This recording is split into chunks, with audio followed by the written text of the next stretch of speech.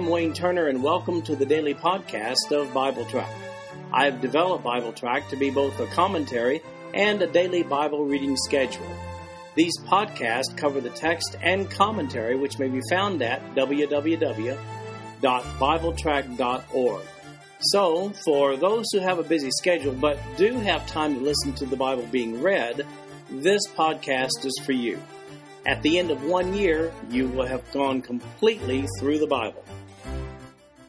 Today we're reading Job chapters 1 through 5. This is the New King James Version of this podcast today, and there's also a King James Version available on the main page. Here's what you need to know about the book of Job. We're not sure when Job was written. However, indications are that Job lived prior to Abraham. And that's why we have interrupted our chronology through Genesis between chapters 11 and 12 to read this book of the Bible. Now, let me give you some reasons why we think Job preceded Abraham. First of all, there are no references to the Mosaic Law in the book of Job. And we find that wealth is measured in cattle and property. Jewish culture in the book of Job is non-existent. There are no references to Jewish forefathers like Abraham. And finally, Job's lifespan was similar to that of the patriarchs prior to Abraham's era. We see that in Job chapter 42, verse 16. One more interesting point should be noted regarding the book of Job. It's mostly poetic in form, Hebrew poetry. Beginning with the speeches in chapter 3 all the way down through chapter 42, the verses are carefully structured in Hebrew poetic form. That makes it a little tough to translate from Hebrew and, granted, a little challenging to read. Many of the Hebrew words used in the book of Job are used only once in the entire Bible. In Job chapter 1, verses 1 through 5, we see that Job covers for his kids. Verse 1, There was a man in the land of Uz, whose name was Job, and that man was blameless and upright, and one who feared God and shunned evil. And 7 sons and 3 daughters were born to him. Also his possessions were 7,000 sheep, 3,000 camels, 500 yoke of oxen, 500 female donkeys, and a very large household, so that this man was the greatest of all the people of the east. And his sons would go and feast in their houses, each on his appointed day, and would send and invite their 3 sisters to eat and drink with them. So it was, when the days of feasting had run their course, that Job would send and sanctify them, and he would rise early in the morning and offer burnt offerings according to the number of them all. For Job said, It may be that my sons have sinned and cursed God in their hearts. Thus Job did regularly. We don't know exactly where Job's home, Uz, was located. However, the hint in verse 3, which says, so that this man was the greatest of all the people of the east, that would indicate that it was east of Canaan. Then Jeremiah makes reference to Uz in Lamentations chapter 4, verse 21, when he says, Rejoice and be glad, O daughter of Edom, you who dwell in the land of Uz. Edom was east of Canaan and inhabited by Esau's people. It could be that Job preceded Esau in Edom. Job had a wife, 7 sons, and 3 daughters. The kids were a party bunch. Job often offered sacrifices on their behalf just in case they might have sinned. In doing so, he operated there as a priest on their behalf. This act demonstrates how very conscientious Job was regarding the issue of sin and the importance of one being completely right before God at all times. Clear examples of good fathering practices are scarce in the Old Testament. Job seems to be an example of a great dad. So, exactly why does Job fear God? Well, let's look at it beginning with chapter 6. Now there was a day when the sons of God came to present themselves before the Lord, and Satan also came among them. And the Lord said to Satan, From where do you come? So Satan answered the Lord and said, From going to and fro on the earth, and from walking back and forth on it. Then the Lord said to Satan, Have you considered my servant Job, and there is none like him on the earth, a blameless and upright man, one who fears God and shuns evil? So Satan answered the Lord and said, Does Job fear God for nothing? Have you not made a hedge around him, around his household, and around all that he has on every side? You have blessed the work of his hands, and his possessions have increased in the land. But now stretch out your hand and touch all that he has, and he will surely curse you to your face. And the Lord said to Satan, Behold, all that he has is in your power. Only do not lay a hand on his person. So Satan went out from the presence of the Lord. In this passage, Satan appears before God along with the other angels. He contends that Job only fears God because of his prosperity and the hedge of protection that God has placed around him. Take it away, and Job will curse God, Satan conjectures. God agrees to let Satan tempt Job, that is, short of touching him personally. The Hebrew word for Satan is, Satan, or Satan. That's right, it's a transliteration from Hebrew to English. The same Hebrew word is also translated adversary in the Old Testament. However, when the Hebrew definite article, which is like our English the or the, when that precedes it, it's always an identification of the fallen angel, Satan himself. That's the case with every occurrence of the word in its 14 appearances in the book of Job. Now, some may find these circumstances for Job's trial a bit troubling. It almost seems as though two adversaries are betting on a contest with Job as the contestant. People often ask if these are still the same circumstances whereby people incur trial today. While I may not be able to give a definite answer, let me submit to you differences between then and now as I see them. First of all, Job's case is one that would serve as a monumental case demonstrating the power and wisdom of God over Satan. A test case, if you will. It's the reference point for severe trial. In this respect, it stands uniquely as the scriptural model of severe trial from Satan for all generations to follow. Secondly, New Testament Scripture shows us very clearly that Jesus Christ serves as each believer's mediator and defender against Satan today. That's the cornerstone teaching of Romans chapter 8. So while Satan does accuse us before God, Jesus stands there as our defender at the same time, a scenario not seen in the case of Job. Here's the New Testament guarantee for Christians regarding trial. It's in 1 Corinthians chapter 10, verse 13. Here's what it says. No temptation has overtaken you except as is common to man, but God is faithful, who will not allow you to be tempted above what you are able, but with the temptation will also make the way of escape that you may be able to bear it. Incidentally, who thought that Satan spends his time hanging around in hell? Look at verse 7 and think again. When God asks Satan where he's been, he replies, from going to and fro on the earth and from walking back and forth on it. You also might observe that verse 7 demonstrates Satan is not omnipresent as some have thought or even today think. While we're on it, Satan, he isn't omniscient or omnipotent either.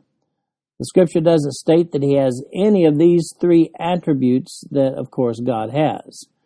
His power is subject to God's limitations on him, and he can't read our minds. And I got to tell you, that's very refreshing. I can't help but identify a contemporary parallel to Satan's belief system regarding humankind here. Satan maintains that all men are on the take, as in only do right when it's financially in their best interest. We see that in verse 11. There are many cynics who maintain that to be true today. Believe it or not, people led by God do not conduct their lives based upon selfish personal interest. That level of cynicism about spirit-led believers, where'd that originate? It originated with Satan himself. We see in verse 12 that God limits Satan on this first occasion by restricting him from attacking Job's health. Well, as we begin reading with verse 13 of chapter 1, makes you wonder how can so much go wrong so suddenly. Verse 13. Now there was a day when his sons and daughters were eating and drinking wine at their oldest brother's house, and a messenger came to Job and said, The oxen were plowing and the donkeys feeding beside them, when the Sabeans raided them and took them away. Indeed, they have killed the servants with the edge of the sword, and I alone have escaped to tell you. While he was speaking, another also came and said, The fire of God fell from heaven and burned up the sheep and the servants, and consumed them, and I alone have escaped to tell you. While he was still speaking, another also came and said, The Chaldeans formed 3 bands, raided the camels and took them away. Yes, and killed the servants with the edge of the sword, and I alone have escaped to tell you. While he was still speaking, another also came and said, Your sons and daughters were eating and drinking wine in their oldest brother's house, and suddenly a great wind came from across the wilderness and struck the four corners of the house, and it fell on the young people, and they are dead, and I alone have escaped to tell you. Then Job arose, tore his robe, and shaved his head, and he fell to the ground and worshipped. And he said, Naked I came from my mother's womb, and naked shall I return. The Lord gave, and the Lord has taken away. Blessed be the name of the Lord. In all this, Job did not sin nor charge God with wrong. Now the Sabians, it's believed, were the descendants of Seba in Genesis chapter 10, verse 7. They attacked, followed by a fire, perhaps it was a lightning storm, followed by an attack by another nomadic tribe, the Chaldeans, followed by a tornado. When the smoke clears, so to speak, Job's wealth and family are all wiped out. What a day. Oh, he did manage to keep his wife through all the tragedy. She'll come in really handy in chapter 2, verse 9. You may want to read that verse right now. Pay close attention to Job chapter 1, verse 22. In all this, Job did not sin nor charge God with wrong. What Job experienced is classic trial. Extreme, but classic. He was not being punished for sin, but God was allowing him to be tempted or tried by Satan. This principle of trial is clearly seen in the New Testament.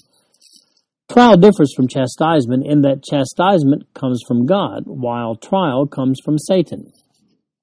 Chastisement is for the purpose of correcting disobedience in believers.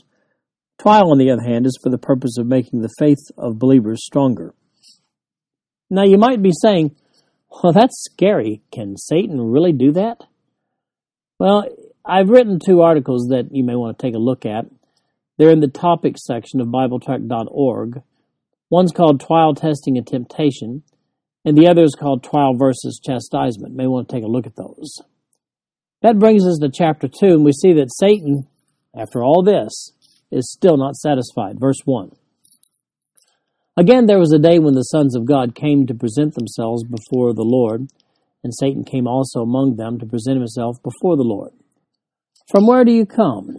Satan answered the Lord and said, From going to and fro on the earth, and from walking back and forth on it. Then the Lord said to Satan, Have you considered my servant Job, that there is none like him on the earth, a blameless and upright man, one who fears God and shuns evil? And still he holds fast to his integrity, although you incited me against him to destroy him without cause. So Satan answered the Lord and said, Skin for skin, yes, all that a man has he will give for his life. But stretch out your hand now and touch his bone and his flesh, and he will surely curse you to your face. And the Lord said to Satan, Behold, he is in your hand, but spare his life. So Satan went out from the presence of the Lord and struck Job with painful boils from the sole of his foot to the crown of his head. And he took for himself a potsherd with which to scrape himself while he sat in the midst of the ashes. All right, now here's the deal. Satan's severe attack against Job, it didn't work. Look at God's commendation of Job on Satan's second visit in verse 3. It says, Then the Lord said to Satan, Have you considered my servant Job, that there is none like him on the earth, a blameless and an upright man, one who fears God and shuns evil, and still he holds fast to his integrity, although you incited me against him to destroy him without cause. So Satan wants another shot at Job, and God grants it, of course, short of death. Result, head-to-toe boils. Notice that in the first round, Satan was not permitted to harm Job's body. That's in Job chapter 1, verse 12.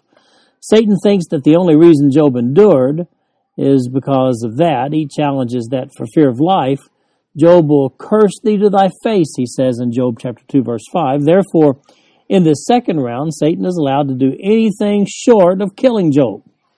Oh, by the way, Job still doesn't lose his wife. Satan, well, he has a special mission for her when we get down to verse 9. As a matter of fact, let's read that verse when the comfort gang comes in verses 9 through 13. Verse 9, about his wife. Then his wife said to him, Do you still hold fast to your integrity? Curse God and die. But he said to her, You speak as one of the foolish women speaks. Shall we indeed accept good from God, and shall we not accept adversity? In all this, Job did not sin with his lips.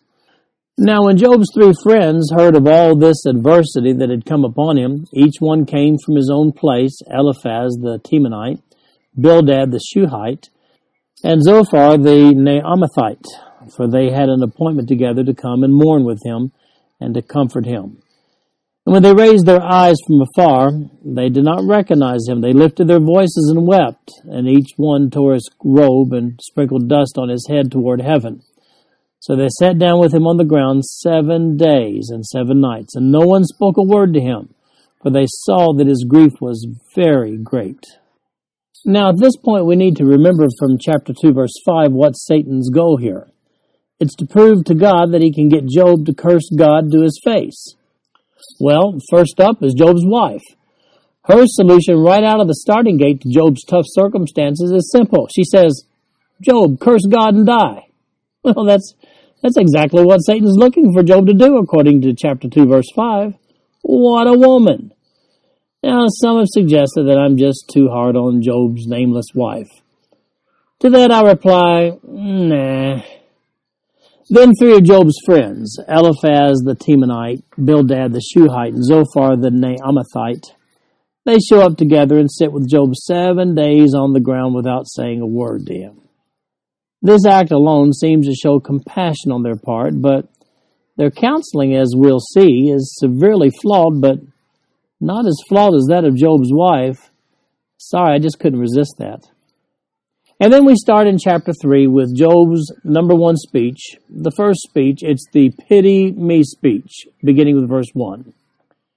After this, Job opened his mouth and cursed the day of his birth. And Job spoke and said, "May the day perish on which I was born, and the night in which it was said a male child is conceived. May that day be darkness. May God above not seek it, nor the light shine upon it.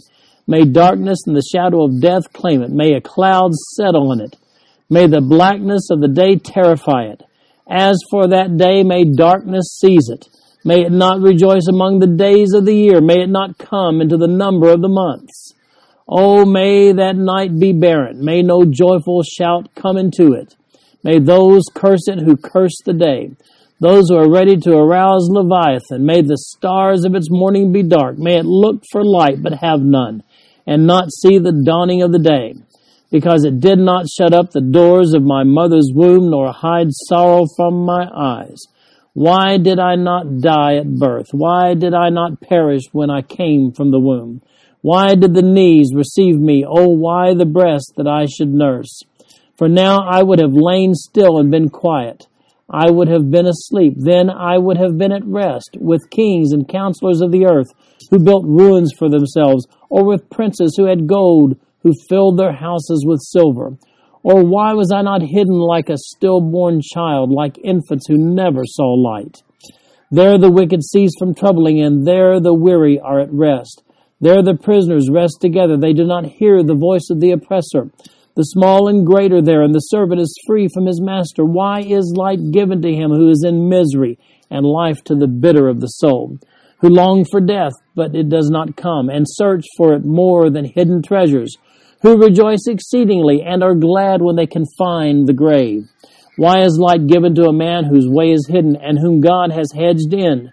For my sighing comes before I eat, and my groanings pour out like water.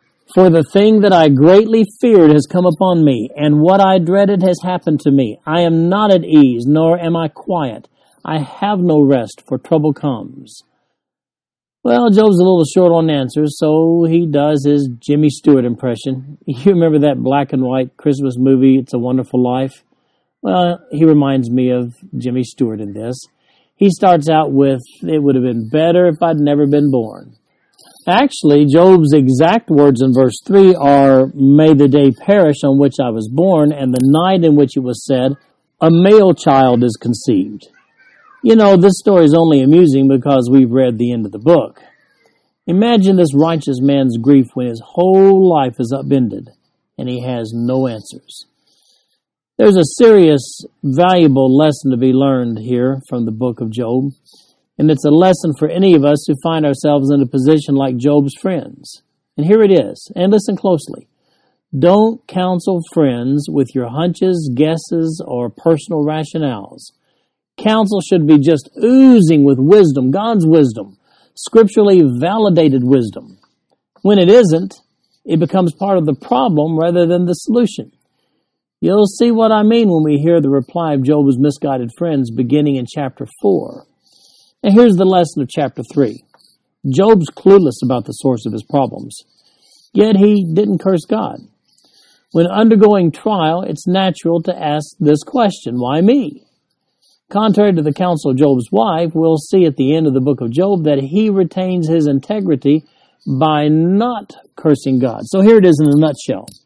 Always assume that God is in control of your circumstances. Now we see in chapter 4 that Eliphaz weighs in on this. We'll see that while Job was wrong in chapter 3, so was Eliphaz in chapter 4, verse 1. Then Eliphaz the Temanite answered and said, If one attempts a word with you, will you become weary? But who can withhold himself from speaking?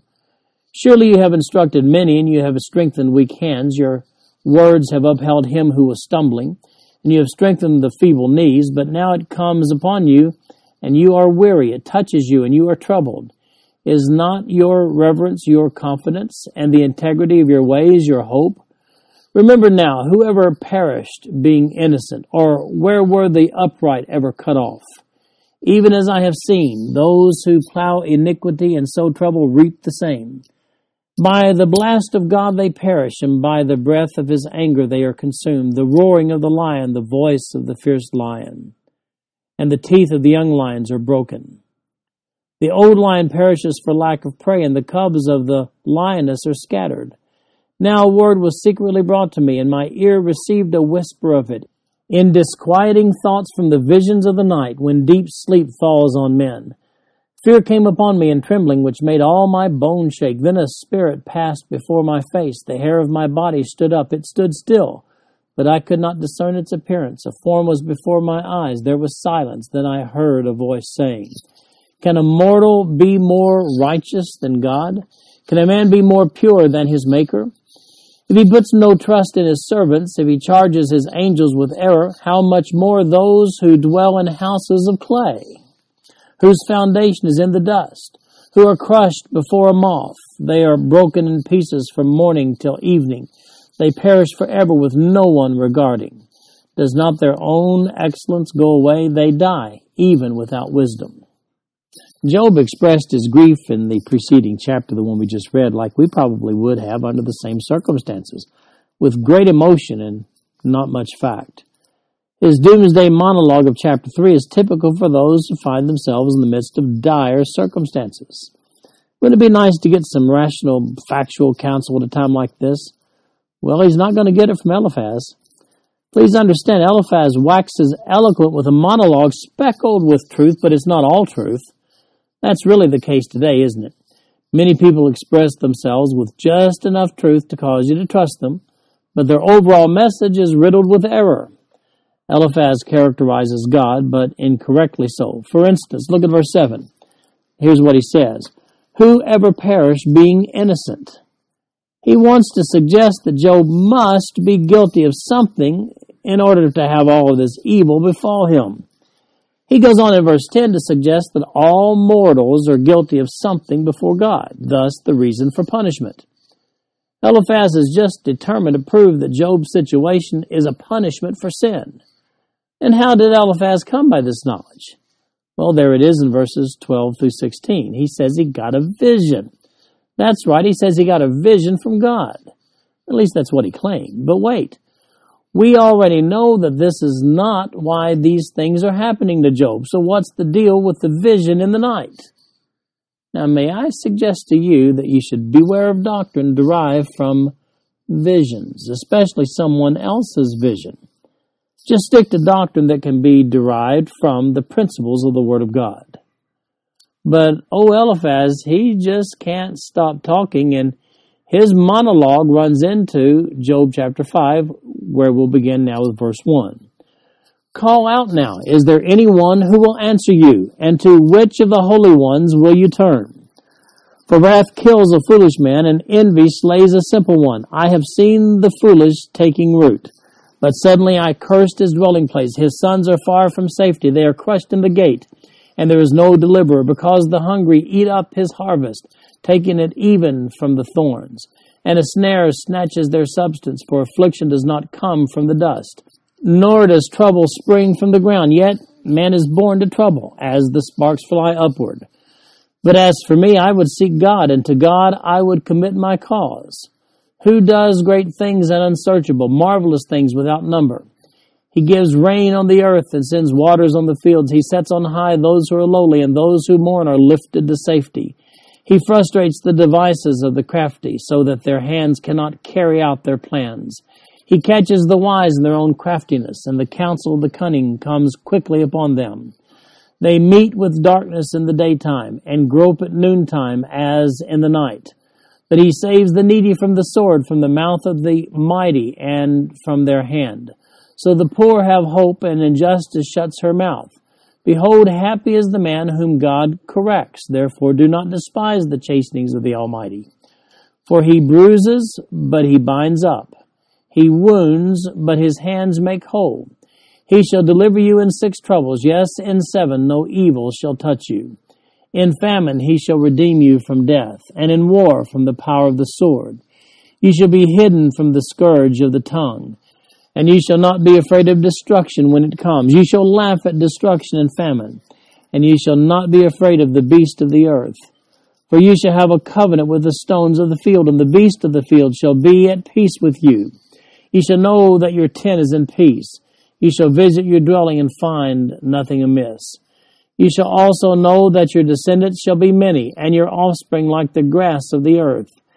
You shall come to the grave at a full age, as a sheaf of grain ripens in its season. Behold, this we have searched out. It is true. Hear it and know for yourself. Now, several years ago, I memorized chapter 5 here, verse 7. I just liked the way it sounded. It says, yet a man is born to trouble as the sparks fly upward. Now, taken out of context, it's true. Taking it, of course, to mean that everybody will experience trouble in his life. In context, however, we have a different story. Verse 17 demonstrates that Eliphaz, he's convinced that Job is being chastised by God for sin. He seems to be suggesting that because no mortal is perfect before God, it's only natural that he'll experience the chastening hand of God for his sin. While God does chastise believers according to Hebrews chapter 12, verses 6 through 8, all adversity is not chastisement, as Eliphaz suggests here. And we know this is not the source of Job's adversity in this situation because we saw chapter 2 and chapter 1.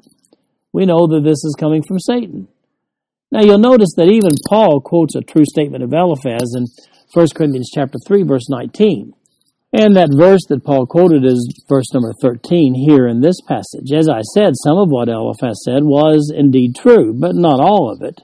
Then he goes into the it's going to get better part of his monologue. Now, in fact, it does get better, but there's no way Eliphaz can know that, especially since his whole supposition is incorrect in the first place. It's just the cheer up Job part, not really based on any facts of which he's personally aware. You know, people do that. They encourage you, and they tell you it's going to be better, when they really just don't have a clue. This concludes our podcast for today. I am Wayne Turner, and if you'd like to read along with our commentary online, go to www.bibletrack.org. Thank you for listening in today. The background music for these podcasts is an original composition written by the music director of Faith Bible Church, Paul Walker.